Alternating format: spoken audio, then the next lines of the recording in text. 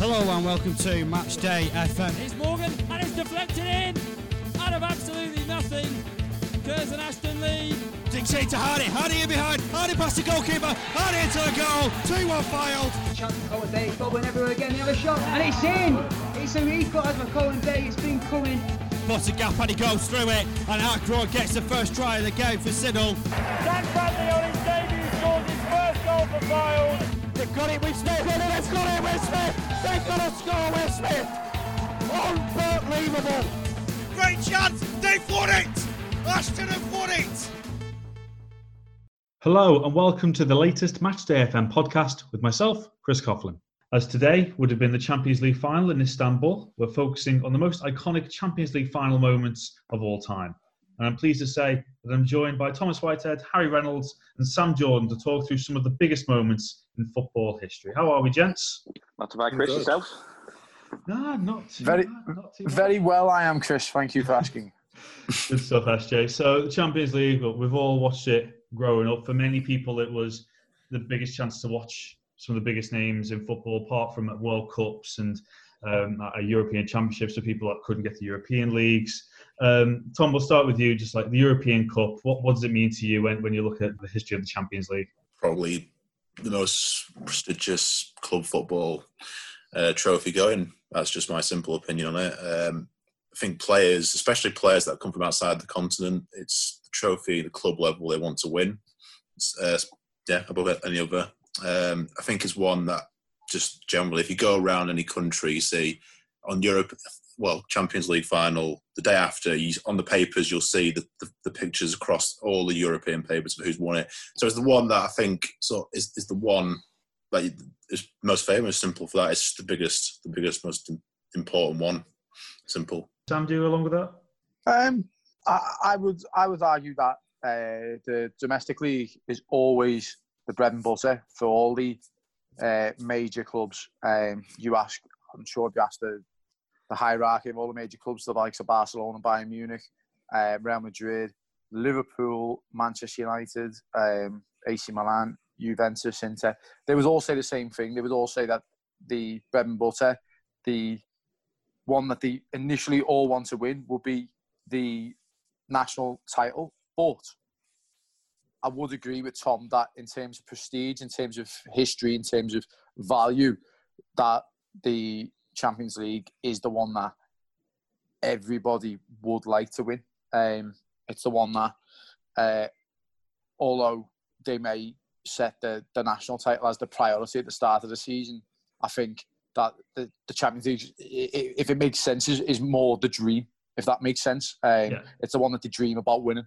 It's ultimately it's the one that all the best players from around the world, as Tom said, that the ones that aren't from the continent, the likes of the South Americans and the Africans, it's the competition that they all unanimously want to play in. So yeah, I would say it is the best club competition in club football. And that point, H, about the fact that it just attracts players, as they've said, from South America and from Africa, from all these different continents as well.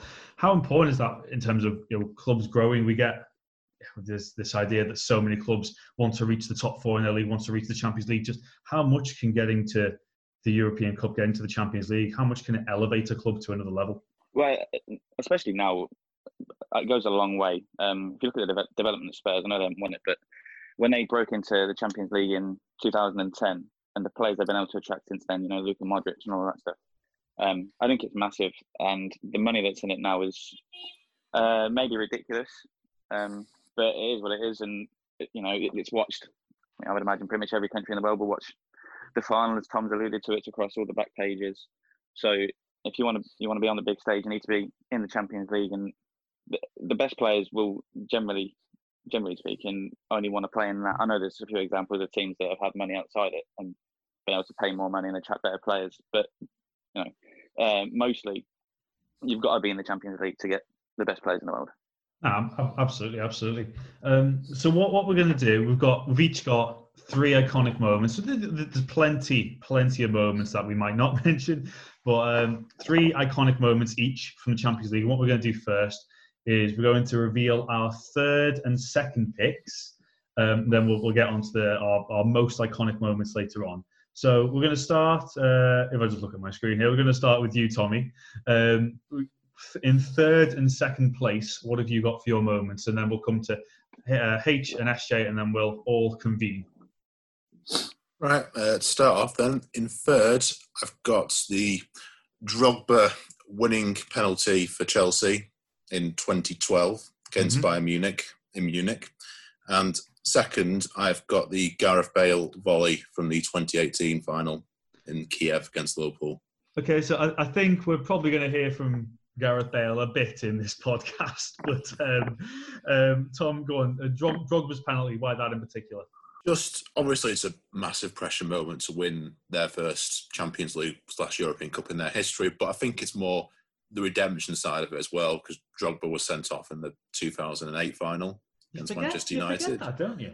Yeah, so he was sent off in that, and then I think he also got a 3-game ban, was it? But that's not in the final, but his relationship with the competition wasn't exactly great up until that point. And of course, in that same game, in the 2012 final, he also scored the last-minute header from the corner as well. Yeah.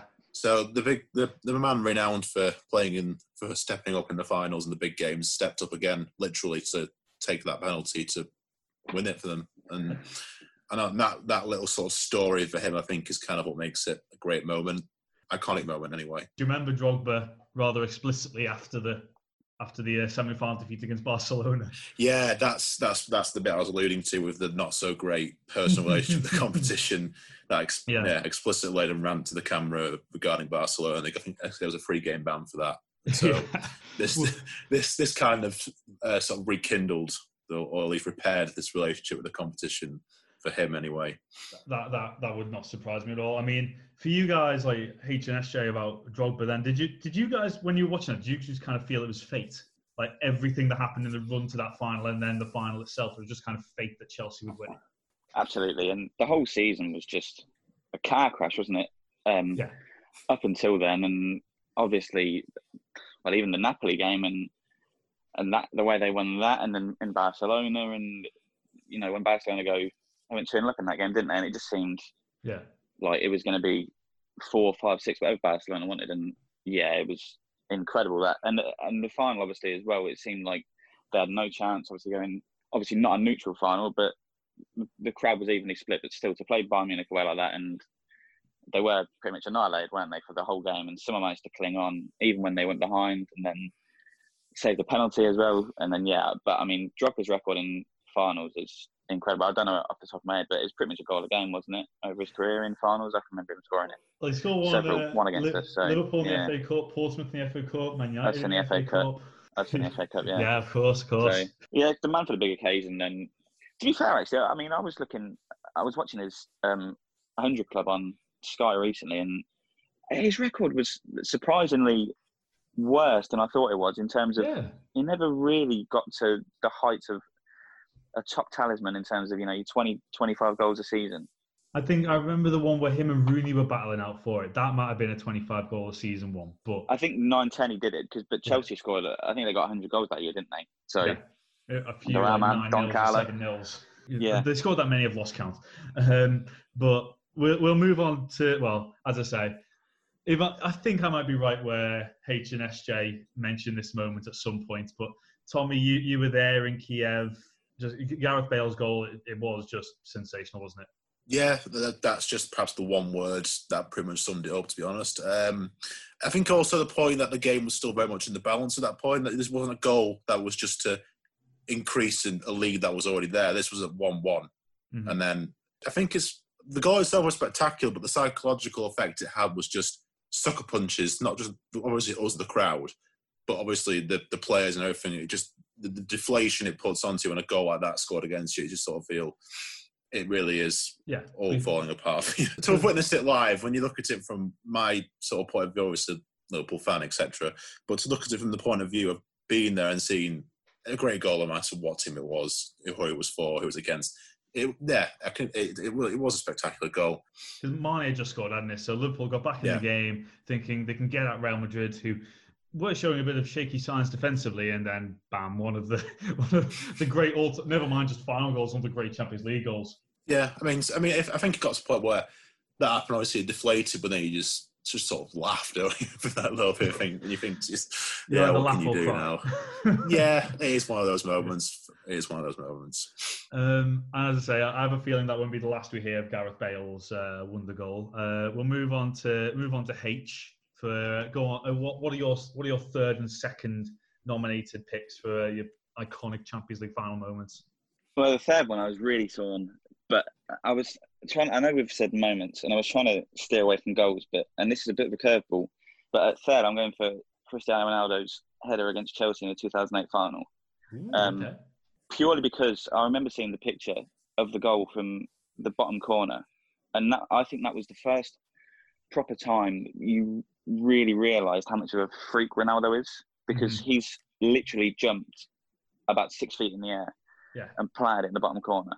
Have you ever seen that exhibition where there's a ball hanging down from the ceiling? You've got to try and jump as high as Ronaldo jumped to head it. I haven't, but yeah, it's 7.5 feet in the air. It's ridiculous. Yeah, there's a picture. He's literally towering above people who are stood on the floor. It's just, yeah, it's unbelievable. And second, I've gone for Loris Karius's pass at night. Really. Are you going to go for two moments in that final? No, Gareth. To be fair, my second one's Gareth Bale's over a kick for all the reasons that we've spoken about, except I found it really, really funny as well. Probably, I think I enjoyed it more than Tom enjoyed the goal being at the ground, but just being in the pub and being one of about 5 people in there who wasn't a Liverpool fan, jumping up, shouting Vamos, it was just stupendous. But no, I mean, technically that goal is ridiculous because there's no pace on it. The cross is deflected. He's got to stop. He's got to turn. It's just a ridiculous goal. But you can just see as well that Karius, he's just got. I know you'll criticise the other goals in that, but like it's just he's got no chance. No keeper in the world would save that. You'd probably put another keeper next to it and he still wouldn't save it. Sam, let's just clear this up. I presume you've got this in your top 3 as well. No, I haven't actually. Wow. I haven't. But what are you playing at? I was going to get. I was going to give it an honourable mention as well as the AC Milan final in 2007. But I was thinking to myself, right? I've got a checklist here: Inzaghi and Bale. Yeah, so no, they're not in mine, but honourable mentions for them. But no, I'd just like to quickly touch on what we were speaking about in terms of Drogba before. Yeah, I thought he was. Was a big game player, so completely understand why he's in there. In terms of his goals return, it is surprising, but then you've got to remember his overall impact on the team and how many goals his goal involvement. How many times he was involved in goals? It was a joke, ridiculous. It wasn't a criticism. It was just because obviously I was obviously younger at the time. I just remember him scoring all the time, and I had him down as like a 20-goal season player. Well, that's what I mean. Obviously, not, yeah. So it wasn't misleading. Exactly. But that was always wasn't a criticism. In terms of bringing other people into the game, there's not been another player like him in the Premier League. Maybe it's the perception of sort of everyone seems to remember his goals more purely for the sort of stages there were. A lot of them were on big stages. Yeah. Obviously, that sticks more in the mind. If you're not a Chelsea fan, that'll stick more in the mind of those who just watch the big games overall, even if it's not like your club that's involved. I think that's the reason why it kind of sticks more in the memories of non-Chelsea fans anyway. In terms of the Gareth Bale goal, to quickly touch on that, I mean, it was just... obviously he's an Evertonian, and similar to Harry, I vividly enjoyed it. And it was a fantastic goal. And, if a Liverpool player had scored, I would be calling for offside. But it was... it was... even though, he was a mile on, but it was just... It's one of them goals where you just have to put your hands up and say, right, a moment of quality fitness. And it was a similar thing in the Manchester derby, wasn't it? A few years back when Rooney scored the overhead kick. It was the same thing. City got beaten by a moment of brilliance. If that's what you want to say, you weren't saying about Emre Can when he scored it Watford. But as I say, just them sort of goals, Ronaldo's against Juventus for Real Madrid, you just got to say fair play. You know what I mean? Hold your hands up and say, you know what, that's just outstanding, and it was great, iconic moment. But no, it didn't make my cut. Hey, H, as you say, Ronaldo, he was exactly new to us in 2008. But was that at the point when we kind of started to recognise how good his heading ability was? Yeah, well, it was his breakout season, wasn't it? I think he scored 42 goals. Yeah, or from the wing as well. That was obviously the season where he scored the free kick against Portsmouth. David Dames just stood there and barely saw it. But yeah, it's just that picture. You'll be able to find it. That picture of him from behind the goal, and just see how high he gets. But the thing as well is that wasn't natural. That's not what he was blessed with. Like, he worked on it to get to that level where he could jump that high and get in the position. Yeah. But yeah, that really was. And that picture, it's just stayed with me. It's just freakish where you look at it and how high he is and how he managed to, because the cross from Wes Brown wasn't exactly fizzed in. It was he just put into an area and he's generated so much power on it. Floated with his left foot. Yeah, so much power onto it, and it's just gone straight in the bottom corner. It's just, for me, because obviously, you go on about the debate what you want. I've always been in the Ronaldo camp. But yeah, that goal is just a ridiculous moment. You're listening to the brand new Matchday FM podcast. If you agree or more likely disagree with our panel's views, then let us know. You can find us on Twitter. We're on @MatchdayFM. We're also on Facebook. Just search for Matchday FM. Sam, second and third picks, hit us. So the third pick for me is the Porto triumph in 2004. Okay. Not a particular goal in that game that was particularly iconic, but just the fact that everyone, when they think of the Champions League and teams that have gone under the radar and who deserve to win, Porto was one of the first names on everyone's lips. It was, just an outstanding achievement. Obviously, the manager, Jose Mourinho, has gone on to have big success in the competition. He's now a world-renowned name, but that's where he made his mark. No one was expecting Porto to win that competition. And they went on to beat some very big teams, including our very own Manchester United on the way. Were just fantastic. So, really iconic moment for the sport, really, and watching an underdog like Porto lift the trophy. And you've got Mourinho darting down the touchline at Old Trafford as well. Yeah, exactly. So always wonderful to watch. And my second moment, begrudgingly, is the 2005 Champions League comeback from Liverpool against AC Milan. I know for you Liverpool fans, that's probably going to be your number one, but for me, it's number two. It's iconic. I listen, at half time, I was organising the Okie Kokie down our street.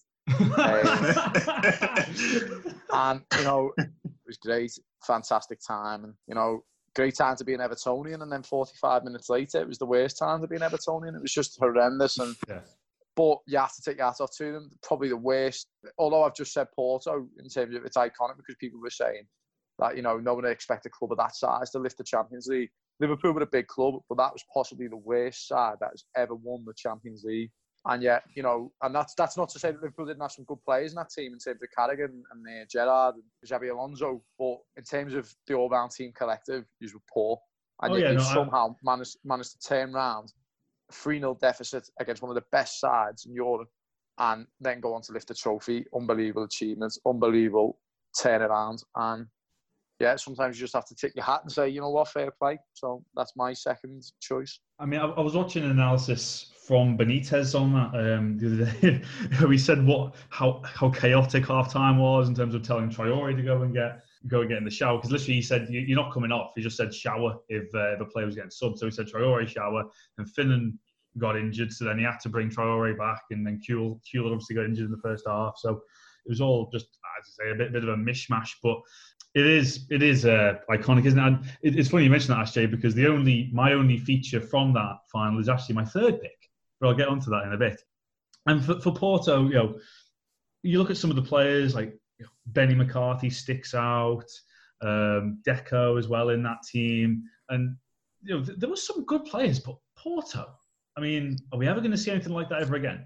Yeah, I would say we probably will. In terms of, if you look over history, maybe not so much in the Champions League, but if you look in other competitions like Euro 92 with Denmark, you look at Euro 2004 again with Greece, there's lots of different examples of underdogs, achieving. Even Portugal, when they won it a couple of years ago, no one would have said.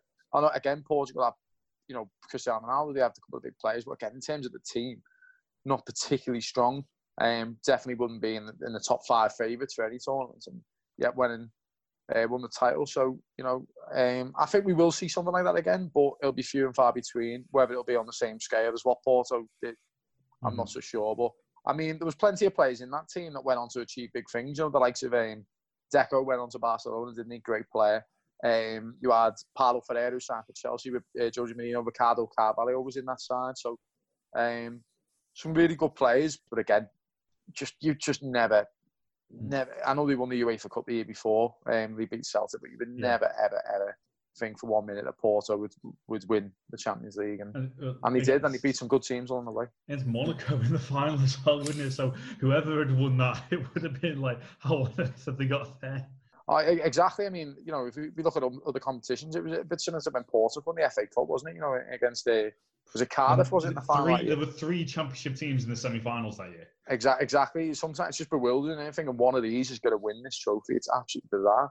But yeah, it was like, how have these 2 teams got to the final? And don't get me wrong, they both had good play. I mean, even that Monaco side, they had Morientes that year, and who went on to get a move to Liverpool. And Evra as well, naturally. Evra, I think, Champions League trivia, if anyone wants to use it at any point ever. I think Evra, that was his first losing final, and he's actually lost the most of any player in history in Champions League finals. So there you go. Oh, man. Yeah. Oh, man. 4, I think. Because Juventus as well, of course. But I like these suggestions because I would never have gone for Porto, but that's a cracker, that.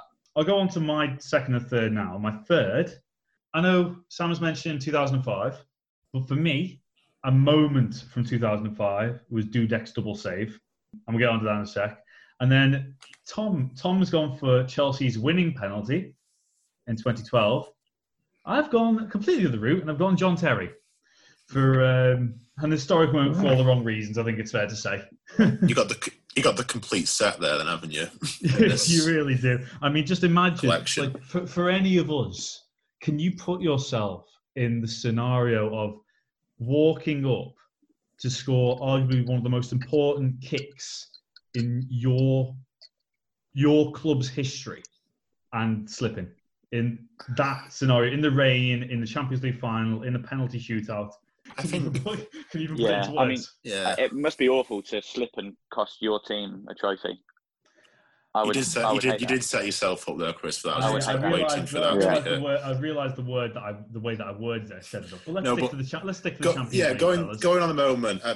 Obviously, I think the heartbreaking element when I always watch it is how it still hits the post. I mean, if you blaze it, you've bottled the moment. But the fact that it's that close as well, Van der Sar dives the other way as well. Exactly. That's sort of a bit which I thought was. If I was him, that would perhaps hurt a little bit more. It's a matter of what inches we're talking, and you'd won Champions League. The reason why I always think about that goal is that, I mean, we said earlier you forget Drogba got sent off, but if Drogba doesn't get sent off, Drogba takes that penalty and Chelsea win it. Yeah, because John Terry actually, Avram Grant said Drogba was going to take the 5th, but because he got sent off, Kalou was set to take the 5th. Then Terry changed it around for him to take the 5th. Well, I personally think, I mean, in terms of John Terry, I mean, that would have undoubtedly hurt. And it probably does wrangle with him a little bit to this day. But, I mean, obviously, I know you understand. I understand that you were saying, stick to this competition, and I will try my best to. But with John Terry, what I feel it won't hurt as much because they went on to win it in 2012. Now, was it 2012 or 2013? Yeah, 2012. He didn't even play in the final, did he? So, yeah, he did. But he still got a medal. The famous donning of the suit. Exactly. He was in the full kit, wasn't he? And the hurt won't be as much for John Terry as what it will be for, say, other players who've slipped over and then not being able to, get a medal. So, yeah, I mean, no names come to mind straight away, but one player I'm pretty sure that Sam's thinking of there. We enjoyed success in 2005 in the Champions League. I think it's fair to say. I know, but he didn't win the lot, did he? John Terry won the lot. He won everything. Apart from the Club World Cup. Is that a glorified friendly? Is it? I don't think Gerrard did he? Didn't Gerrard get beat by the Brazilian Plumbers in 2005? Sao Paulo. Yeah. Jersey Dudek. I mean, look, I don't think I'm not really sure how to describe this using the laws of physics, to be honest with you. The first save is a good enough save, but obviously puts it straight back into Shevchenko's path. I mean, Tom, the save, look, it just throws his body in the way of it, doesn't he? Yeah, it does what any keeper would do. How does it go where it goes? That's why I always remember. It just seems to go. The ball just goes absolutely vertical. There's no cannoning off to left, right, which would have gone in there. It just straight up, and you think, how is it actually? I don't know. It's kind of because behind the goal. Yeah, I think it's because Shevchenko just went for sheer power, where maybe a tad bit of placement, and you think that's definitely a goal. We were talking about fate with Drogba. Is that a kind of similar thing? Because I know Jersey Dudek said a few years ago actually that when he saved that, he didn't go around saying it to anyone, but he knew they would win it. Would you kind of feel that if you were in that scenario? Yeah, kind of. I mean, that game was just pretty much one-way traffic, wasn't it? By that comeback period, as soon as it was through, AC Milan were on the front foot again. All the saves they made, all the misses, everything. Yeah, absolutely agreed that it was clearly fate. But I mean, you say you can't explain that save with the laws of physics. I have an actual explanation for it, and it's the work of Satan. And I've thought about it for many years, and over my life watching it doesn't get easier. Liverpool win everything, Everton win nothing. I have it down as Lucifer's work, and once you start to come to terms with that, it gets a lot easier. Oh, fair enough. No, but actually, going on what Harry said, the point he made, I think is very valid. The fact that I think Carragher did. Obviously, it was the anniversary. We call it the anniversary, whatever you call it. A couple of days ago of that final, I saw another Carragher interview, and he said that in his opinion, apart from that 6 minutes, he actually think Milan played one of the best finals he'd seen. Apart from that 6 minutes. Yeah, do you know what though? Actually, going back to what Coughlin was saying earlier, that I watched a bit of that Rafa Benitez thing as well when he was talking about how they won, and he actually said he didn't think AC Milan were that good. He said he thought Liverpool controlled the game. Outside that 6 minutes, Milan absolutely battering us all over the shot. That's just that was the way it was. When you look at the names in that team from 2005, oh god, yeah. Jeez. I mean, I remember watching Liverpool over the years. Certainly under Benitez, I don't think I watched many games where Liverpool dominated games of football. They were very much a counter-attacking side. They were very much a team that got men behind the ball, certainly in big games, got men behind the ball, defended well first, defended in blocks, and then tried to break. And in terms of Benitez saying that he didn't think Milan played very well, I mean, that man, either needs to change his glasses or something, or it's absolutely ridiculous. I mean, I remember Milan could have won that, no exaggeration, easy 7 or 8-3. And it was, and that would have been fair, like a fair result. Easy won it. It was actually. And this is what I go back to earlier when I was saying it. I don't think there would be many Liverpool fans who disagree. And in terms of performances as well, I mean, you fluked the group stage. In terms, you got through with an unbelievable goal from Gerrard against Olympiacos. Great strike, look. You got, the semi-final, you got through with the phantom goal. It wasn't a goal. Again, there'll be Liverpool fans that argue it went over the line. It clearly didn't. But, at the end of the day, you've got through. That's absolutely fine. You've then got absolutely butchered in the final, against some of the best players. I mean, the mad thing is as well for generation, maybe not so much for myself, I'm slight bit older than yourselves, but certainly for maybe your generation and afterwards, you just don't really remember how good Italian football was at that, at that time, and even beforehand. It was the pinnacle. It was the best league you could play in. All the best players played in it. And it's an odd comparison, but for people like me and myself who do play, I play a lot of FIFA, but you see on they have the Legends cards, there's so many that belong to that Milan vintage. I'm going to have to break. I'm sorry. I'm going to have to. I cannot, in all good faith, sit in a podcast and compare FIFA football to real life. No, but as in, if they're making a lot of them for that side, you know how good it is. Simple as that. You do. No, I can't have that. I'm sorry, Tom. You do. Before we get on to our first picks, are there any honourable mentions that didn't quite make the cut? Yeah, for me, I was going to say Petr Cech's save from Arjen Robben. Yeah. For the same reasons that we mentioned in that 2012 final, and that was another point where you thought, when the penalty is given, it's just like, okay, surely they're going to score now, and that's it. But when that's saved, that was really when you think, geez, they're actually going to do it, aren't they? Again, similar to the Liverpool 2005 story, they've somehow got through all these rounds, and you just think there's something that's going to go wrong along the line here. But when he saved that was just sort of, that was when I sort of thought, wow, they're actually going to do it. However, extra time penalties. It's funny that you mentioned it, because I've got Robben against Borussia Dortmund as kind of like a redemption moment. Yeah, no, definitely. Because as well, Robben, that season that he missed against Chelsea, he missed a penalty against Dortmund in the title decider. I did not know that. Yes. Oh, there you go. You see, Chris. That's my Bundesliga nerd, apart from when it comes to Bundesliga fantasy. Drogba, Solskjaer, I haven't even mentioned him. Sergio Ramos against Atletico. I think that was iconic, to be honest with you, because that's a 93rd minute. That's one of mine, to be fair. The Ramos I'll give it that. I was toying with that in terms of La Decima, in terms of the importance of the goal. I think Tommy, was your number one? Was Ramos your number one then? For the overall? Yes. Yeah. Or for the no, that's not my number one for the overall thing. To be honest with you, Chris, if you honestly think for 1 minute Tom's number one was going to be something that isn't connected to Liverpool lifting the title, then I mean, I know this is a podcast, but you must be smoking something, because Tom is definitely going to be choosing Liverpool as his number one. This is the Matchday FM podcast, bringing you debate, discussion and the occasional audio argument as we talk the best and worst of sport. You can find details of upcoming episodes on our social media. Just search for Matchday FM. Yeah, no, like I said, Sam's spot on there, Chris, let's be honest. My actual moment is probably the Gerrard goal, to be fair, because that was just the catalyst, the spark, whatever you want to call it. From that point on, I mean, even a wildest dream would probably hope, we've got to go back here, might get a second if we're lucky, but it adds some respectability to the scoreline. Is perhaps the worst case scenario you were thinking at the time. But I think it kind of, say, inspired, or it just got a little shred of belief back into the players. And it's just the way it panned out, really, that makes that sort of the moment for me where I thought, my God, this could be something here if we just give it a good go and see what happens. And we all know what happened after that. Yeah. And to be fair, it's probably the best out of the goals we scored as well, because a rebounded penalty isn't exactly the best.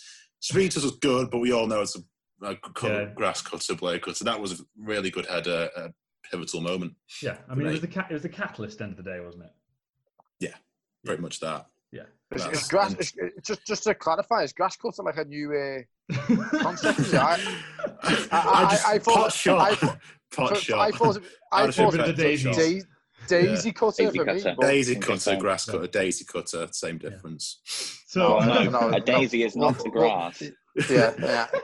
I think you've been spending too much time down in Manchester, Tom, where he mixed things up. Pretty much. I blame it on that. So Tommy's gone for Istanbul. H, your number one iconic Champions League moment in the final? It's absolutely not Istanbul. It is Zinedine Zidane's volley for Real Madrid against Bayer Leverkusen in 2002. An absolute stonker of a goal. Yeah. What the best way to describe it. Goal. The technique on stonker. That. It's come down with snow on it. I mean, again, like with the Bale goal as well, he's got to generate all the power on that because the cross is deflected, but he's got to turn. It's his, inverted commas, weaker foot, because obviously he didn't really have a weaker foot. And the way where he's hit the ball as well was like chest height, and he's just bent it perfectly into the top corner. It's just stunning. Yeah, I mean the curve on it is it's aesthetically great to watch. It's a very good goal. That man is an absolute joke, isn't he? I mean, like the goals he used to score, the assists he used to get, his touch, just everything about it. I mean, that goal touch from the Barthez clearance. Yeah. Oh, yeah. Have you all seen that compilation of his first touch? Yeah. It's tremendous. It's just unbelievable. It's just how he used to run games as well. I think it was that a clip of the World Cup in 2006 where he was literally just running the game, like the compilation of all the great passes and the moves that he was pulling off as well. Brazil, wasn't it? Yeah. Against Brazil, that was it. Growing up, Real Madrid were obviously like the biggest team in the world. Obviously, they still are, but when I was first getting into football, they had the Galacticos. And I just used to watch them because it was always on repeats on Sunday mornings and whatever. But yeah, I just used to watch Zidane, Raul, all of that. But yeah, Zidane was like the first proper player I ever just took nights of and would just watch them in games. It just freakish ability. Could any other player do that? No. I can't even picture Ronaldo or Messi scoring that goal. No. And in the second half as well, Real was so under the cosh. So for that to be the winning goal as well. Exactly. It's just everything you want from a proper winner. Yeah. The runners-up season for Leverkusen, Chris. Yeah. The final, they're the cracking team as and well, the Champions Leverkusen. League. A cracking team. And if you Michael Ballack, the World Cup final as well, bless him. didn't they lose the league on the last day or something? Yeah. Lost the German Cup in the final, lost the Champions League final, and then obviously Ballack went and lost the World Cup final as well. Yeah, that's just horrid. I'm not sure if I'm right. I'm sure I saw something though. Yeah, no, that was spot on. That's what I'm referring to, the runners-up season for Leverkusen. That is so Everton. So, they out-Evertoned Everton. Yeah, I mean, Zinedine Zidane, I mean, for me, he literally was, Harry said he was part of the Galacticos when he was growing up, and it was something he was part of the Juventus team that I watched when I was first getting into football, and the man, I mean, at France 98 as well, the man was just an absolute joke. The things he could do with a ball, the way he manipulated his body position, everything, he was just fantastic. He wasn't the quickest at that either. I mean, he wasn't slow, but he wasn't the quickest, but he just used to leave people standing in awe of him, because it was just the way he used to maneuver his body. It was just fantastic. His strength was brilliant. He used to hold people off. He'd feint to go one way, go the other. The man was just an absolute box of tricks, and you just couldn't figure him out. It didn't matter if you went tight to him, he'd spin. If you stood off him, he would just put one in the top bag.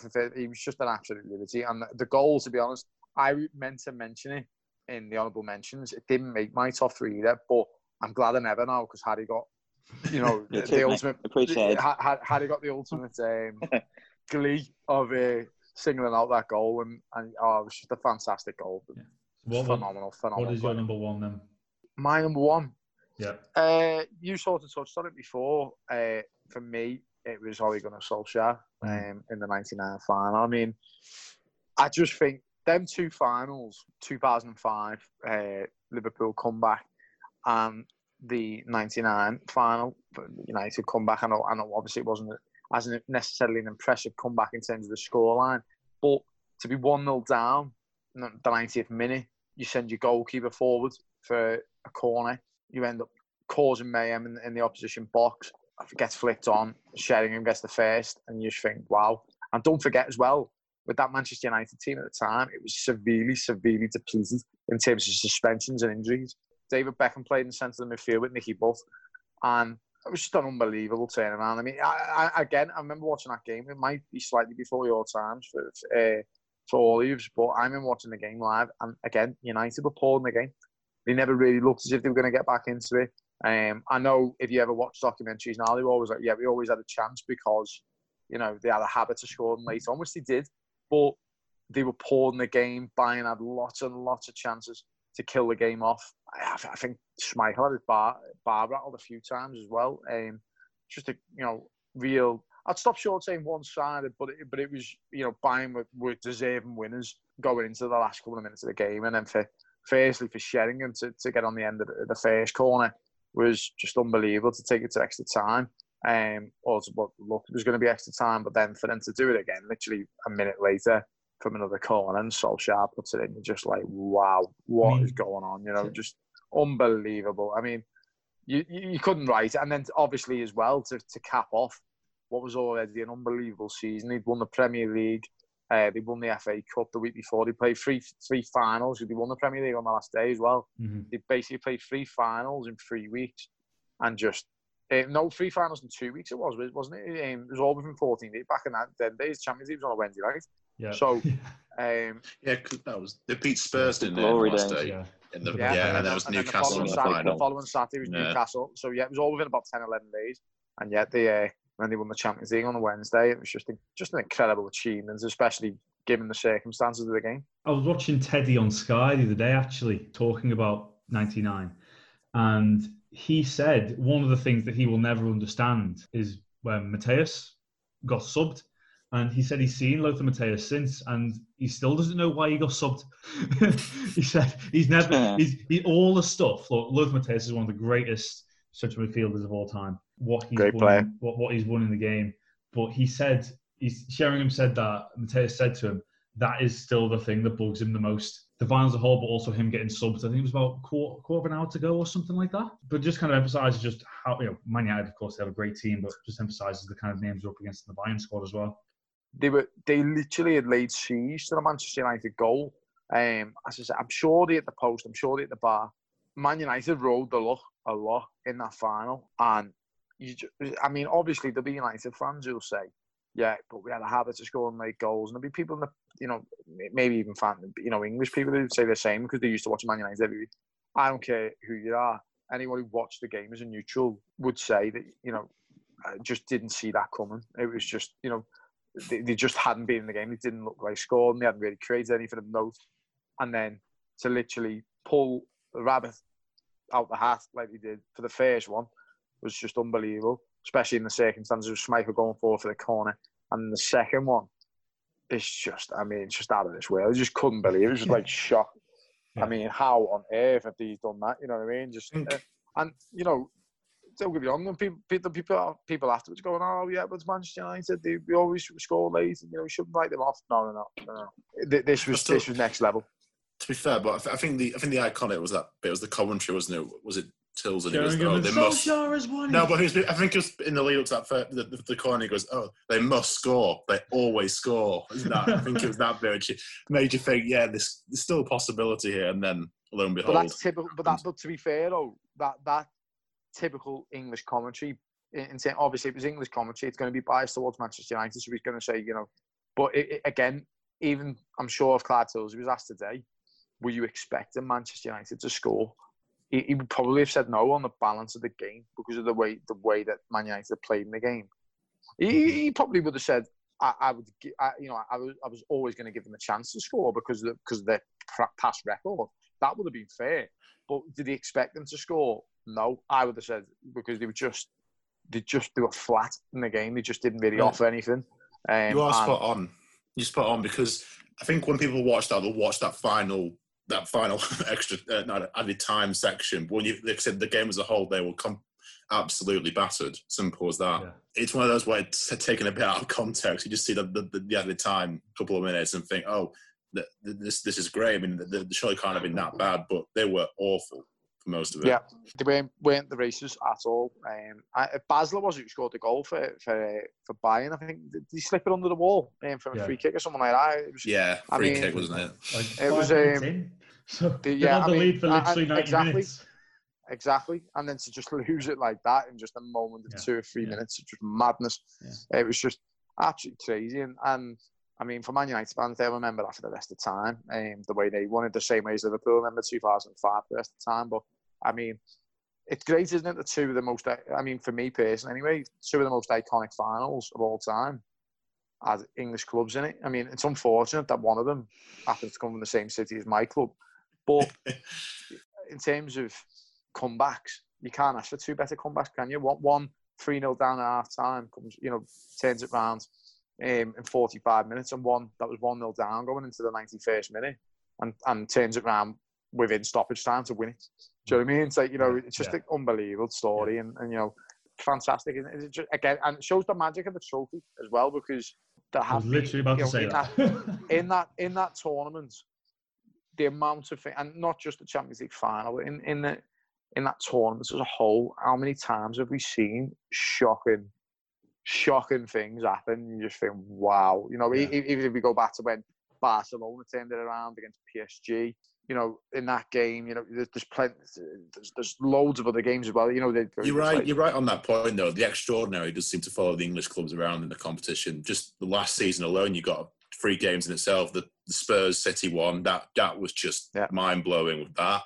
Obviously, us against Barcelona. I won't go into too much for you two on that one. We all know what happened. And then even the Spurs Ajax as well. Oh, yeah. That was perhaps the one where I genuinely thought they are not coming back from this. Surely there is no coming back. They were dead and comprehensively buried, I thought. Even going back to 2012, do you remember Chelsea against Napoli? They got hammered, didn't they, in the first leg? Villas-Boas lost his job, didn't he, after the game? Yeah. And then they turned it around. Yeah, turned it around. You know what I mean?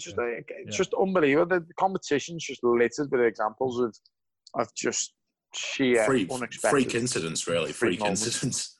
All amazing moments that we've already talked about. My iconic moment, to be honest with you, it's going to be pretty quickly talked about because me and H apparently are psychic. Go on, Coughlin. We're telepathic, and I honestly, when I talk about iconic Champions League moments, Zidane for me, we get another chance to talk about it. That goal is just, whenever I kind of think about the Champions League, I think of that goal. And I just think of the technique, how just utterly majestic it was. And the fact that, well, we all love Zidane. We all, and for so many good reasons. And that goal just is the epitome of the quality that's needed in the Champions League for me. And honestly, every time I think about it, it genuinely is one of those goals. Like, it's better and better and better every time you watch it. Yeah. It's just even for me though, with that goal, it's the celebration as well. I don't know why, but it's like that typical sort of foreign celebration where they just run off like that. I don't know why, but I don't know what it is. I think, do you know what though, Harry? I completely agree with what you're saying there, and also the celebration mixed in with the fact that it was a Hampden in a British sort of atmosphere. As well. So you get the foreign sort of celebration, but within a British stadium. It just made it better. I don't know what it was. It was just like it was fantastic. It's just how cleanly struck it was as well. It's just aesthetically, it's just beautiful to watch. Because you can talk about the Rooney one, and it was a shin. But this is straight off. Oh, it's just the aesthetic. The aesthetics. Let's not talk about it. We could go on a whole other pod about that. But just an absolutely incredible moment. And the most I watched the highlights earlier. The most Scottish thing ever is that the trophy was handed over with umbrellas. Just everyone holding umbrellas at Hampden when it was absolutely teeming it down. But just as a summary, I've really enjoyed that. So many amazing moments to talk about there. Tommy in third place, he got the Drogba penalty. Then Gareth Bale's won the goal against Liverpool in second, and then Istanbul. Liverpool's come back to win the Champions League in 2005 as his number one. H, Ronaldo's header against Chelsea in 2008. Again, Bale's won the goal at second, and then Zinedine Zidane's volley against Bayer Leverkusen, that's first for him. And then for SJ, Porto, their win in 2004. In third place, Liverpool's come back against AC Milan, and then Man United in 1999. And then for myself, Dudek's save from Shevchenko, John Terry's missed penalty, and Zinedine Zidane's volley. You'll love the Champions League, haven't you? Yeah, and to be fair, we could go on all night about. I mean, imagine if it wasn't limited to the Champions League final. I mean, we could be here all day. I mean, I actually wanted to mention, as an honourable mention, Ronaldinho's goal against Chelsea. I couldn't do it because obviously it wasn't the Champions League final. But I mean, we'll save that for another show. What a goal! I'm just saying, in preparation, you just think of so many goals. And you think, that's not in the final. That's not in the final. That's not in the final. It's just, it's one of those where you can rattle out loads of them in just this competition alone. See, for me, I always just think of Shamal scoring against Liverpool in 2006. I mean, what a goal that was. Oh, well for a while. Oh, wow. Absolute rammer that was. I remember that one. Yeah, it was that last 16. It was, wasn't it? I think. Yeah. That was at Anfield as well, wasn't it? Yeah, Liverpool's defensive title. My hero, Pierluigi Collina. I can't remember exactly whether it was in front of the Kop, but even if it wasn't in front of the Kop, I mean, it was still in front of the Danny Rose, wasn't it? It's funny, isn't it? Celebrating in front of all the fans. FIFA's greatest referee of all time. I've got to be honest, the last two times Liverpool have won it, they've been knocked out in the last 16 at Anfield. Oh, yeah. That is true, actually. I think of it. By teams that Chanel played for. Yeah. Well, that's a Chanel curse. factor. There you are. That's it. You know, if we won, we can move on to the last 16. I mean, this year, Okay, so if we were to decide on a number one iconic moment, Tommy and SJ, are you going to side with us on Zidane? Come on. I mean, realistically, there was two years that nominated it, and I did say as soon as he mentioned it that it was wow, unbelievable.